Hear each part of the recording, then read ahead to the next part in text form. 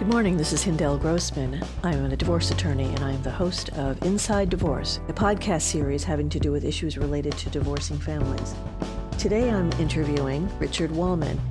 I would recommend that the attorneys make an attempt to move up a level of abstraction to 10,000 feet, to look at the family as a system. Because in order for the family system to survive, they have to have enough resilience, they have to have enough guidance, and they have to have enough resources to carry on. Because just because parents don't live together anymore doesn't mean the family is dead.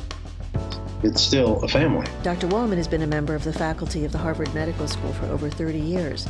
He's an experienced clinician, teacher, and researcher, and has also served on multiple occasions as a parenting coordinator and a guardian ad litem, appointed by the Probate and Family Court to help families and children navigate through their divorce.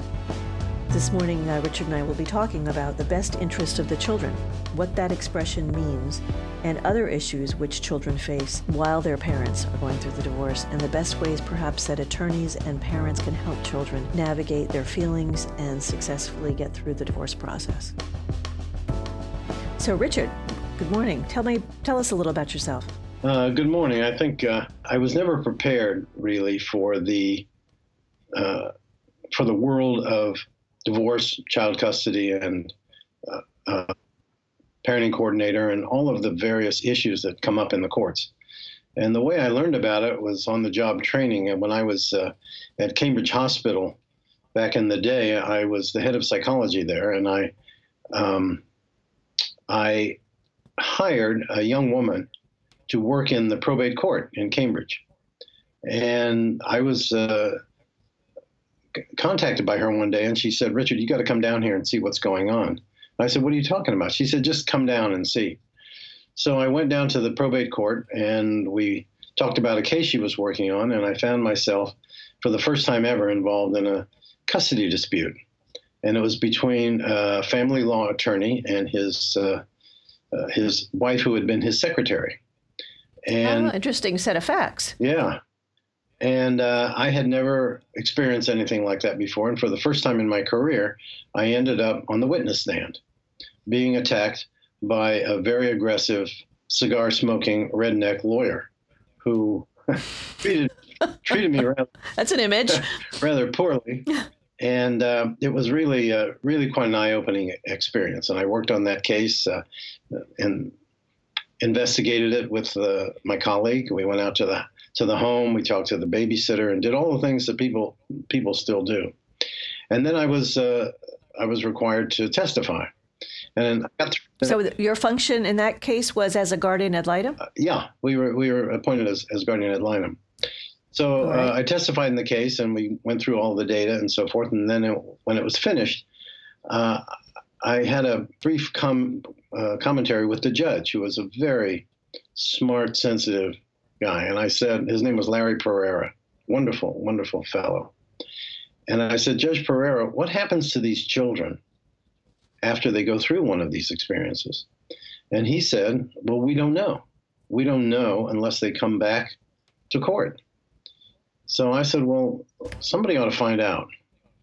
And it was at that point that I decided to do a research project on the experience of child custody disputes on children. And actually, it was one of the few studies, even then or even since, that had an actual research paradigm. So that kind of launched me into the two different wings of the divorce, guardian ad litem, child custody world. On the one hand, the clinical experience of what happens when you're actually trying to evaluate a family. And on the other hand, trying to put together some kind of an objective research to learn about the experience beyond the individual case, to talk with a lot of families, to talk with a variety of professionals and so forth. And from a research point of view, it's really quite wonderful, because you get an opportunity to assess and examine the psychodynamics of children. You get to look at the psychodynamics of children and their families. You get to examine the interaction between parents. You get to look at the interaction between families and attorneys, because attorneys are so critical and so important in this process. And then finally, you get an opportunity to look at what happens when the family hits the legal system, when the state gets involved. So you get this multi-layered analysis, which from a research point of view is quite exciting. From a human point of view, it's horrible, of course. Of course, it is horrible, and it is most tragic to watch a child suffering. Yeah, it can be. We did get, and I think this is probably worth mentioning, some very unusual results. When we compared children who go through a custody dispute with children who go through, let's call it regular divorce, and what we found was that children actually do better on our measures after a custody dispute. When I saw the data coming out of the computer, I couldn't believe it. I said, this is not possible. I'm surprised. A custody dispute is supposed to be the worst experience a child could go through. How could this be? But it turned out that their level of separation anxiety was actually lower than the other children. It turned out that their internalized hostility was actually lower. It turned out that their family connections were stronger and that their self-esteem was higher. And so for some time, we've been trying to figure out how to explain and understand those unexpected findings. And we have some ideas. I think I'll just take one dimension, self-esteem. When children are in a custody dispute, they know a lot of things, but the one thing they do know is that both parents want them, that they are, you should forgive the term, but they are the prize. And that does a lot, believe it or not, for your self-esteem, to know that somebody is willing to fight for you and really willing to go to bat for you and really wants to be with you. And children in I'll call it a regular divorce. I hate that term, but it's in sort of a garden variety divorce. Very often in a regular divorce, many of the issues are never discussed. In a custody dispute, everything is on the table. In a regular divorce, there's a lot of guilt on the part of children, thinking they may have had a hand in it, they may have had something to do with it. In a custody dispute, as some of our kids told me, they said, look, I know both my parents are crazy. And I don't want to. Kids are so smart. I don't want to be with either one of them. Uh-huh. One little girl said, I said, well, how do you decide? She said, well, it's like when you come out of a movie and one parent tells you something in one ear and the other parent tells you something different in the other ear. So I said, well, how do you make up your mind? She said, I just ignore them and make up my own mind. So the kind of coping and the kind of resilience that we found in these children who had been through a custody dispute was really quite phenomenal. So then I got worried. I thought, oh my God, Wolman is going to go down as the guy who says going through a divorce, we'll have a custody dispute. It's great for the kids. Right. The more contested, the better. Exactly. Well, it's not. I mean, it's obviously not, but there are some components to what we learned that can be brought forward, I think, into helping parents deal with their children in any kind of a divorce, custody dispute, or what we'll call regular garden variety divorce. Well, your research is fascinating, and the observation that perhaps the child feels more wanted if there's a fight over him makes an interesting conclusion. I wonder how we can take pieces of your research and apply them in the garden variety so that we can minimize the custody disputes, make children feel more wanted instead of excluded from the process. Because the general philosophy that I've heard, maybe different in your psychology world, is that, children should be told nothing effectively about the divorce, not to involve them in the divorce, not to tell the kid when parents are going to court, not to tell the children the results of the court, and to bring in the goal is to bring in as few extra people as possible. Only a guardian ad litem is only requested if something, critical is happening with the child, or obviously if there's a custody issue or a parenting plan issue, but to avoid, bringing in extraneous people because it'll unnerve the children. Right. Do you believe that? It's a complete myth. The reason is that children, I'm not talking about 2 and 3-year-olds, I'm talking about anybody 6, 7 and up.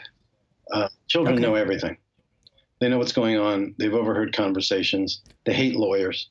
They know who the lawyers are.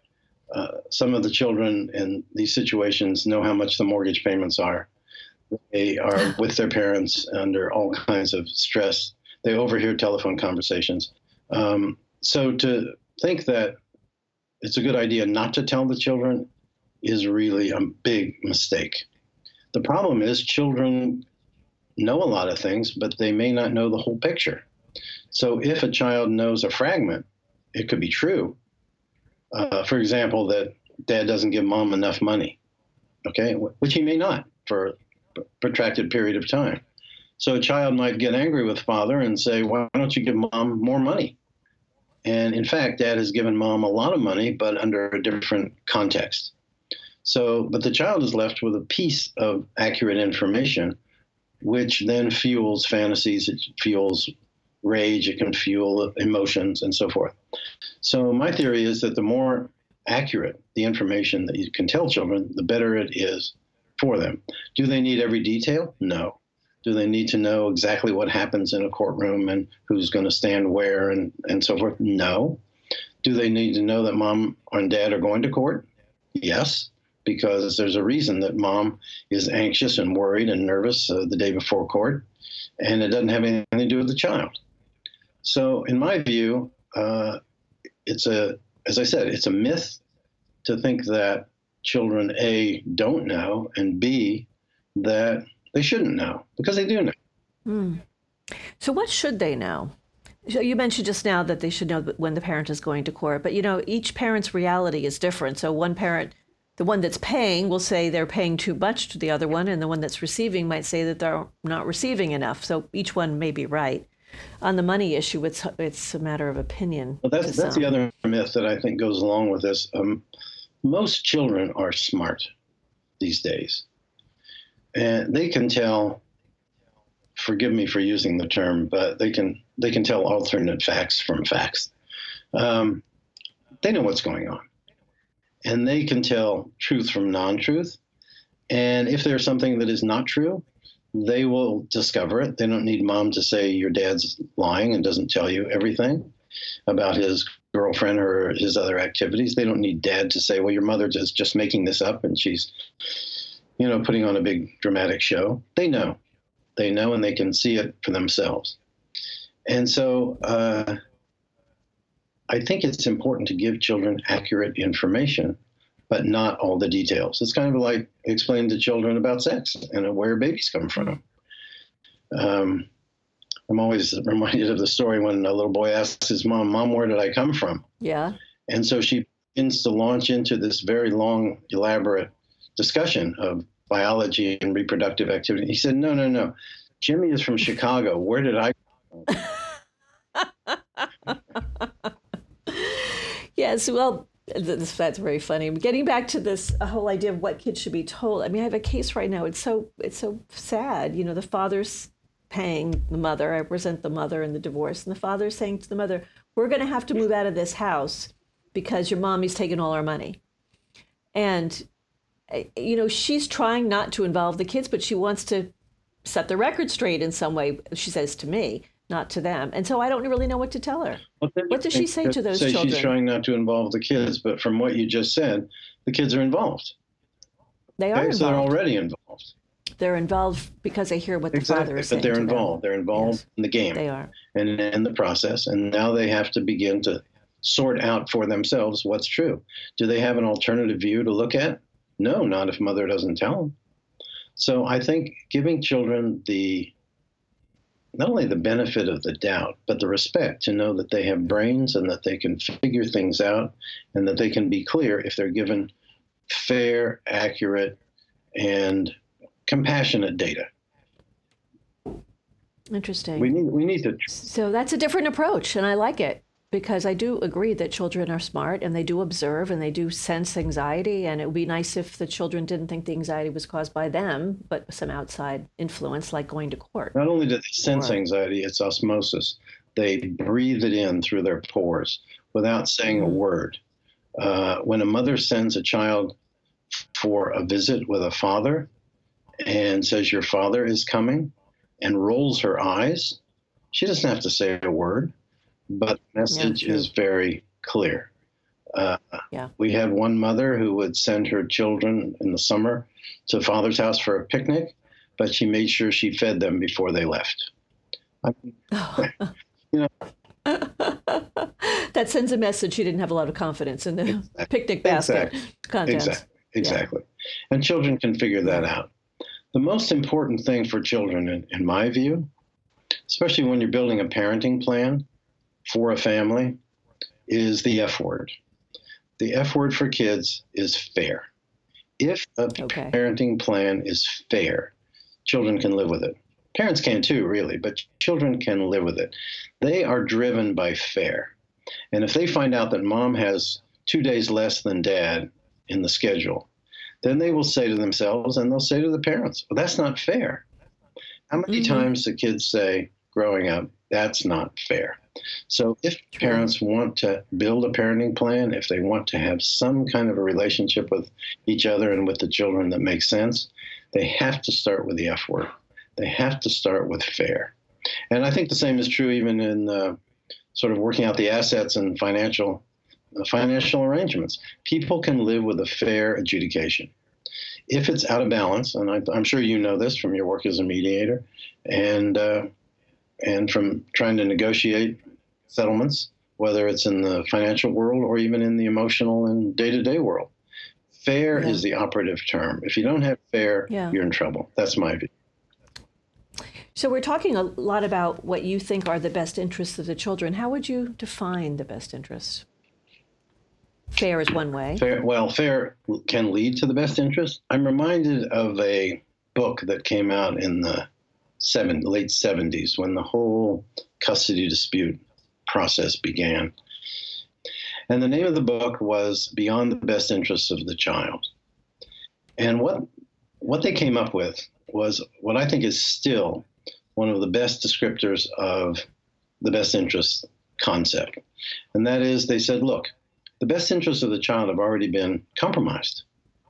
And they've already fallen apart because the best interest of a child is to have two happy parents who get along with each other and who are raising their children in a loving way. Those are the best interests. So they said, what we have to look for now is what they called the least detrimental alternative. Wow, that's the other extreme. Least detrimental alternative. And I think that's a guiding principle for the way we consider the best interests of the child. In other words, given the fact that the best interests have already been compromised, what is the next best situation for the children? And when I say the next best situation for the children, I mean the next best situation in which the children can grow, in which they can develop, in which they can live with the minimum amount of anxiety, in which they can have strong relationships with their siblings, in which they can have strong and loving relationships with each parent, and in which they can be confident that the parents can be in charge. The way I look at it is that the parents are like the pilots of a coast-to-coast flight, okay? They're the pilot and the co-pilot. They sit in the cockpit. The door to the cockpit is locked. Even by federal law, it's locked. Mm-hmm. The job of the children is to be the passengers who sit back and enjoy the flight, and to have the confidence that whatever is going on in the cockpit, whether the pilots are beating each other over the head or whether they're happily getting along, they know that the flight will make it from Boston to LA. And to be able to trust that the people in charge will get them where they need to get to, whether it's to a soccer practice or violin lesson or to get from Boston to LA. When you're looking at a family from your perspective as a psychologist, is the best interest of a child always obvious, relatively obvious? Well, it's easy to see the benchmarks that I just described and whether or not they're being met. If, for example, you go into a family and you see children who are tremendously anxious, then you know right away that something has to be done, hopefully, to manage the anxiety of these kids, because anxious children are not going to do as well as non-anxious children. So from that point of view, using those criteria that I just mentioned, freedom from anxiety, opportunity to grow and develop, opportunity to have a relationship with each parent. If you have a parent who is saying negative things about the other parent, we call it parental alienation, whatever you want to call it, that's not the best interest of the children. Nobody wants bad things about their mom or about their dad. How do you recommend attorneys stop the alienation? Well, I think the first thing you have to do is to educate the parents. Because mom may not realize that rolling her eyes sends a very negative message to the children. Dad may not realize that when he doesn't send a check over for the violin lesson, it sends a message to the children. So I think that really starts with the parents and educating them. And in many cases, I mean, parents in a custody fight, parents in a divorce are not criminals.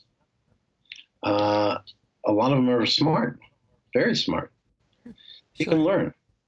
And I think we have to have faith in the fact that people can learn, are willing to learn. And as you said, when they're not caught up in the emotional turmoil of the divorce itself, and let's face it, it's traumatic. It's traumatic to go through one of these experiences. For example, here's the term that I use let's stick with the custody fight for a moment. Even a divorce, a custody fight is a psychotogenic experience. Psychotogenic means psycho, psycho means crazy. Genic means forming. Custody fights make you crazy. You be the litigant. They just do. And if, in fact, we were going to have an experiment or a study in which we wanted to see if we could drive somebody mad, here's what we would start with. We would take a parent, and the first thing we would do is we would threaten him or her with taking away his or her children. Then we would suggest to that parent that all of the money that they had counted on, either for their retirement or had worked very hard for, would not be available. It would be, at best, it would be split in half. So we would undercut the financial security. Right. Then we would add into the soup 2 attorneys who are hired to represent their clients in a zealous advocacy, fair enough, who have the capacity to inflame already sensitive areas between the 2 parties. And then we stir that in, okay? Yeah. And then... I don't like this soup. I don't like the soup we're making. You don't like the soup because this is psychotogenic soup. And then, once we've done that, then we would set up a situation in which everybody would go to court. And they would get there at 8:30 in the morning because that's when you're supposed to show up. And they would pay their attorneys to sit there until 2 o'clock in the afternoon when they can get heard by the judge, who spends 7 minutes with them and makes a decision, maybe temporary at that moment, that affects their entire life and their entire relationship with their children. Yeah. And if somebody isn't insane or psychotic by then I don't know who they are. So that... And the scenario you paint is quite real. Well, it is real. And the soup you're making, And, when you do it all the time, it feels like, oh, yeah, happens all the time. When you tell somebody who's never been through it, that's why I said it's the open heart surgery of divorce. When you tell somebody who's never been through it, it's ghastly. And how can anybody survive that? And so what I think anybody in my situation, as a guardian ad litem or a therapist or whatever, has to remember at all times is that the parents and the children that he or she is working with and talking to are going through an incredibly traumatic experience. And it doesn't have to be a custody dispute. A divorce itself is a traumatic experience. And it's traumatic because, especially for the children, because they didn't want this. They didn't ask for it. Right. So, Richard, in your capacity of a guardian ad litem or parent coordinator or therapist, can you suggest the way we as attorneys can make the process the best and easiest for the children during the divorce through their parents? Because we don't have direct access to the kids. Obviously, we can bring in people like you who would have access to the kids. How can we best help kids get through divorces? Well, I think your last comment is a good one, which is to bring in a mental health professional who does have access to the children, a therapist or guardian ad litem, so that the attorney can say, to that person what's going on with these children. What are the effects of what's happening? And I think seeing that, because most attorneys, I won't say all, but most attorneys have children. So you're talking to somebody who understands children, child development, what they need. So that's the first thing that I would suggest to attorneys, that they and the mental health professionals learn to talk to each other, even if it's not in the context of having a court-appointed guardian ad litem. The second thing that I would recommend is that the attorneys make an attempt to move up a level of abstraction to 10,000 feet and take a look not at their own client, not at their own client and their own client's children specifically, but to look at the family as a system. Because in order for the family system to survive, they have to have enough resilience, they have to have enough guidance, and they have to have enough resources to carry on. Because just because parents don't live together anymore doesn't mean the family is dead. It's still a family. So I wonder, at the beginning of a divorce, I always think, should I suggest to my client that they put the child in therapy, with the child psychologist at the beginning of the divorce to help the child process information during the course of the divorce. Do you think that's a good idea? No, I don't. Why not? Preventive therapy really doesn't make much sense. It's like preventive surgery. It doesn't really help until you know what the specific difficulties are, until you know what the specific responses of a child to a situation might be. I think it's kind of a noble effort on the part of the parents to spare the children of the agony and the pain of a separation and of a divorce. But the fact is, you can't. You can't really do that. So to anesthetize a child or think you can by sending them to a therapist, I think is not really a very good idea. And many children don't want to go. Yeah. So if you get an unwilling child, then what have you done? Yeah. All right. So the next possibility is to have a parent coordinator involved early on. Do you recommend that? Yes. I think a parenting coordinator, I don't know if your audience knows about parenting coordinators, so I'll just briefly mention that several years ago, a parenting coordinator was a job description that was designed to help people have a dispute resolution forum and to keep them from going back to court over and over. And a good parenting coordinator can do a lot, I think, to help a family overcome small issues, small disputes that have a tendency to grow into large ones. I work as a parenting coordinator, and for me, a parenting coordinator, my role as I see it is multifaceted. On the one hand, I perform as a kind of a mediator and help parents try to mediate a dispute. Is it going to be Little League or is it going to be soccer for the kids this spring? Okay. Yeah. Right. Sometimes I have to be a crisis intervention therapist. Something comes up and one of the parties or one of the parents wants to talk about some issue that's come up with the kids. And so they come in and we talk about that in kind of a crisis intervention way. I also function as, I think someone who can help the family learn about dimensions that their children are going through. So there's an educative component to being a parenting coordinator. And if after all of those sort of dimensions have been used and the parents still can't quite decide whether or not it's going to be soccer or whether or not it's going to be Little League for Billy and for his sister this spring, because it's a fact that by the time they decide which it's going to be, the season will be over. And the parenting coordinator takes care of itself. Yeah, right. The parenting coordinator has the authority to step in as the umpire, as the decision maker, and make a binding recommendation. A binding recommendation means that the parents have agreed to follow what the parenting coordinator says. Now, the parenting coordinator may make a binding recommendation if one of the parents believes that it's the worst recommendation they ever heard. If the parenting coordinator suggests soccer, and one of the parents is worried about brain concussion from hitting the ball with your head and will not tolerate having the children play soccer, that parent has the right under it's not really a statute, although it's getting to be that, but under the agreement, to take the matter to the court, and the judge will make the final decision.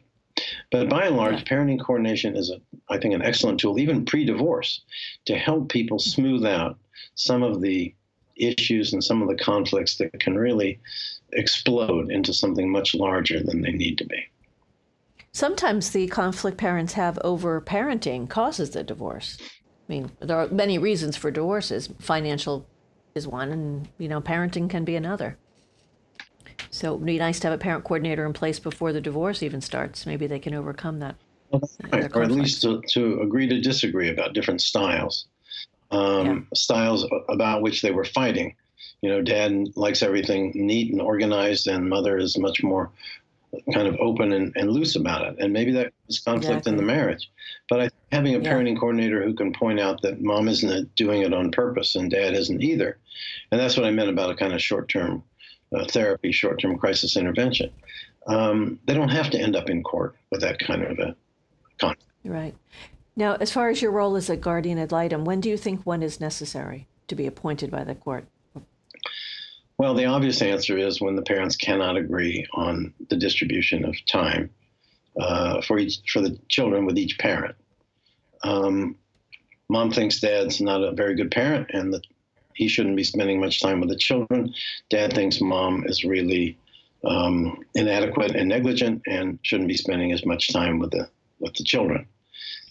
So they come to court.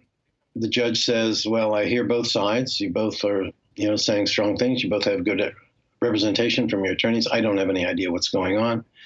So at that point, the judge says, I need more information. And so the guardian ad litem is really the person who does what the judge would do if the judge had the training and the inclination and the time. It's usually a mental health professional, not always. It can sometimes be an attorney. And basically, the judge says, please go out and find out what's going on and make a report to the court, which is what a guardian ad and recommendations to sometimes recommendations, hopefully recommendations. I mean, if you're going to appoint a mental health professional, I think recommendations are quite useful. Sometimes the court goes along with what the recommendations are. Sometimes they don't. Sometimes the guardian ad litem will make a recommendation in January, and by the time the case comes up again, it's June. And one of the parents or one of the attorneys comes in and says, Judge, I know what the recommendations are, but the whole situation has changed. And so it's very difficult for the court to know how to operate on that. They might get an updated report, they might not. But by and large, when it works well, the guardian ad litem makes the investigation and evaluation, provides the court with a report, and the judge then has more data on which to make his or her decision. Yeah. All right, Richard. Well, we've hit on a lot of very interesting topics and valuable information today, and I appreciate your being with us today on the podcast having to do with the best interests of the children. So again, thank you for your participation, and I look forward to working with you again. Well, you're welcome. I would love to work with you too. So thanks very much for having me.